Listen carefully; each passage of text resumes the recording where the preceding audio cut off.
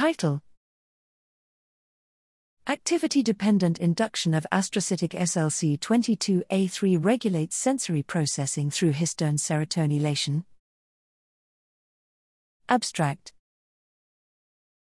Neuronal activity drives global alterations in gene expression within neurons, yet how it directs transcriptional and epigenomic changes in neighboring astrocytes in functioning circuits is unknown.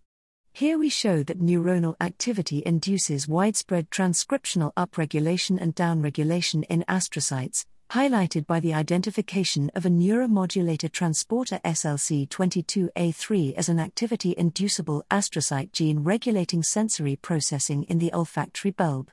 Loss of astrocytic Slc22a3 reduces serotonin levels in astrocytes, leading to alterations in histone serotonylation.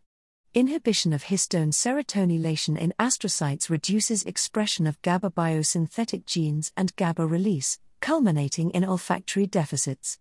Our study reveals that neuronal activity orchestrates transcriptional and epigenomic responses in astrocytes, while illustrating new mechanisms for how astrocytes process neuromodulatory input to gate neurotransmitter release for sensory processing.